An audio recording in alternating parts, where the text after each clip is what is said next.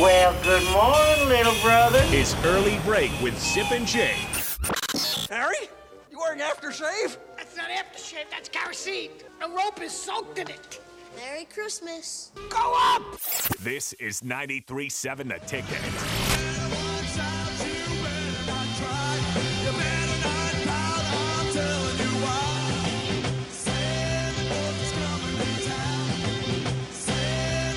Our last show before Christmas continues on. Sip is out with illness. I'm Jake Sorensen riding solo. Thanks for keeping me company on the text line and the phones, 402-464-5685, and also watching and commenting on Facebook, Twitch, YouTube, and Twitter.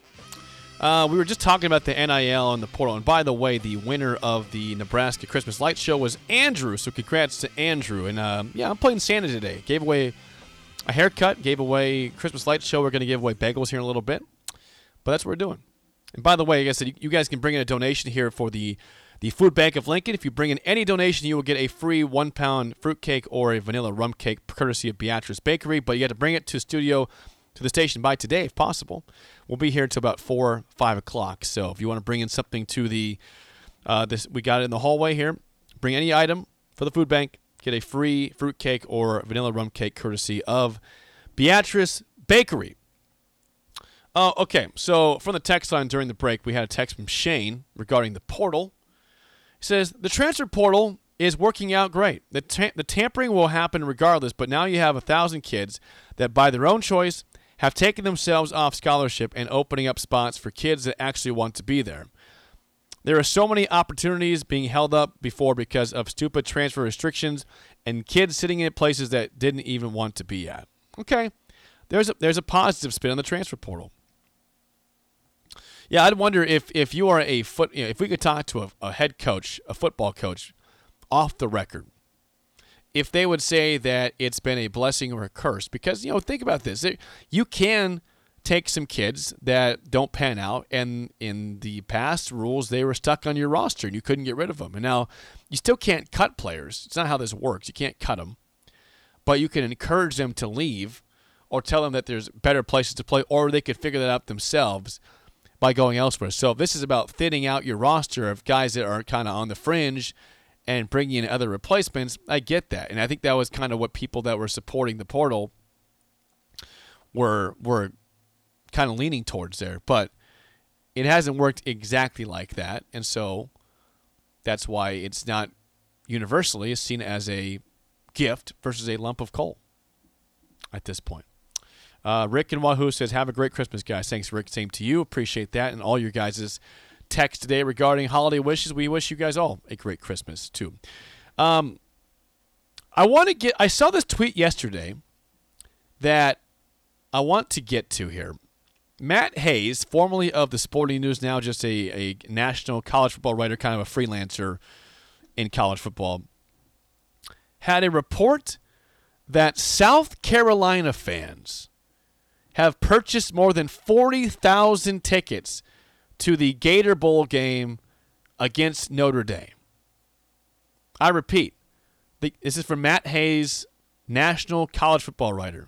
The Gator Bowl, per him, reported that South Carolina fans have purchased more than 40,000 tickets to the Gator Bowl game against Notre Dame coming up in the next week ahead.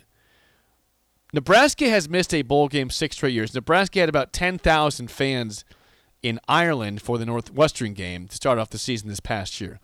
The next time Nebraska makes a bowl game, if it's not, the pinstripe, not the Detroit Bowl, the Quick Lanes Bowl, whatever it is. If their first game back at a bowl game is in Florida or Arizona again, do you think we'll see 40,000 Nebraska fans travel? I was blown away by that number for South Carolina. I know they have a good fan base, but it's not like seeing it's like Tennessee or Alabama or A&M's fan base. It's a respected fan base. But I was stunned when I saw 40,000 tickets had been purchased by South Carolina fans for their bowl game against Notre Dame in the Gator Bowl. Nebraska fans, if Nebraska's next bowl game is back in Florida again for the Gator Bowl or somewhere, Texas, California, Arizona, well, we see 40,000 people travel. And by the way, if they make the Quick Lane Bowl in Detroit or the Pinstripe Bowl in New York City, barely sneak into a bowl game. Will we see that type of migration from Nebraska fans to that bowl game? I can't see 40,000 Nebraska fans filling up Ford Field in Detroit. I just can't do it. I really can't see in late December 40,000 Nebraska fans traveling to New York City to play in the Pinstripe Bowl. If they're playing in the Gator Bowl in Jacksonville, yeah, there's a chance. The former, these bowls have changed hands, but the old Capital One Bowl in Orlando, or the formerly known as Outback Bowl, also in Orlando or in Tampa, whatever that one's at. Do you think we'll see 40,000 fans travel the next time it happens? And how stunned are you as stunned as I am, seeing South Carolina purchase 40,000 tickets for their bowl game? I don't. Something about that just it stopped me in my tracks, and I had to take a step back and say, "Dang, I didn't know that they traveled like that." Now, as Raleigh in Carolina Husker says, that is pretty much a regional home game for South Carolina. I remember when Nebraska played Clemson in the Gator Bowl during the Pelini years, you could not get down I-95 because there were so many Clemson fans coming down from South Carolina.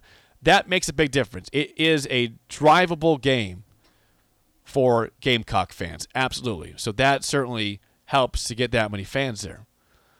Imagine if you had 40,000 fans from Nebraska, though, flying to Arizona, flying to California for the Holiday Bowl, because they haven't been there forever. Flying to the formerly known as Foster Farms Bowl, the Cheez-It Bowl, whatever it is now. There's obviously fans that live out in these different areas, but there's not 40,000 of them. I think it's interesting. Michael in Carolina is here. Says Gamecock fans are excited to see this bowl game. I'm on a few different pages. It seems like everyone's going to make the trip. And again, like the texters have said so far, a big part of that is because it's not that long of a drive. So I shouldn't have been taken that far back regarding 40,000 tickets being purchased, since it's in the region. It's drivable. Now, it'd be a telling story if they were flying across the country to California to play a bowl game. If there's 40,000 at that point, then yeah, it's a big deal. But it's in the region there. But I'm just curious, what's a drivable game for Nebraska fans for a bowl game? You're not driving to, that they might make it a bowl game. You're not driving to, I guess you could drive to Detroit. That's 12 hours or so. It's drivable, as I put my quotations in the air. Not exactly fun. There's no game in Chicago. There's no game in the Midwest, really. I guess you could drive to Dallas possibly to a bowl game or something down there. But I don't think there's really a drivable bowl game. San Antonio's not really drivable, Texas. That's a long drive. It is drivable. That's a long drive. Long drive. Nashville is drivable. Again, another long drive. Fort Worth, Jesse, as I said, is that's Dallas, Fort Worth. That's drivable. It's still 9-10 hours to get down there. I don't think you'd have 40,000 fans driving from Lincoln, but again, there's a lot of Husker fans on the way down to those parts that could fill that void. But I don't know. Maybe it's just me. I was impressed by South Carolina. I hope that it results in a win for you against Notre Dame. But I'm just thinking about the next time Nebraska makes a bowl game, which would be the first time, if it's this year, in 7 years it happens. It's going to be a frickin' party. It's going to be a lot of people driving, flying, maybe even boating there. I hope I'm part of that. I hope we get a chance to go to those games. I hate to inform you because I have no co-host today. I did have Christmas movie trivia. I had trivia ready in case somebody popped in here to help out, but nobody's here, and the spillover is coming up next. So with that being said, more Santa Jake for you guys as we head into our final. How about this? Okay, how about caller 5 right now? Caller 5 right now is going to win a business box of bagels to Bagels Joe. It's not going to count as a loss for Sip. It's not going to count as a win for you. It's just going to be a gift, or my final gift of the day, because I can't play my trivia without anybody here.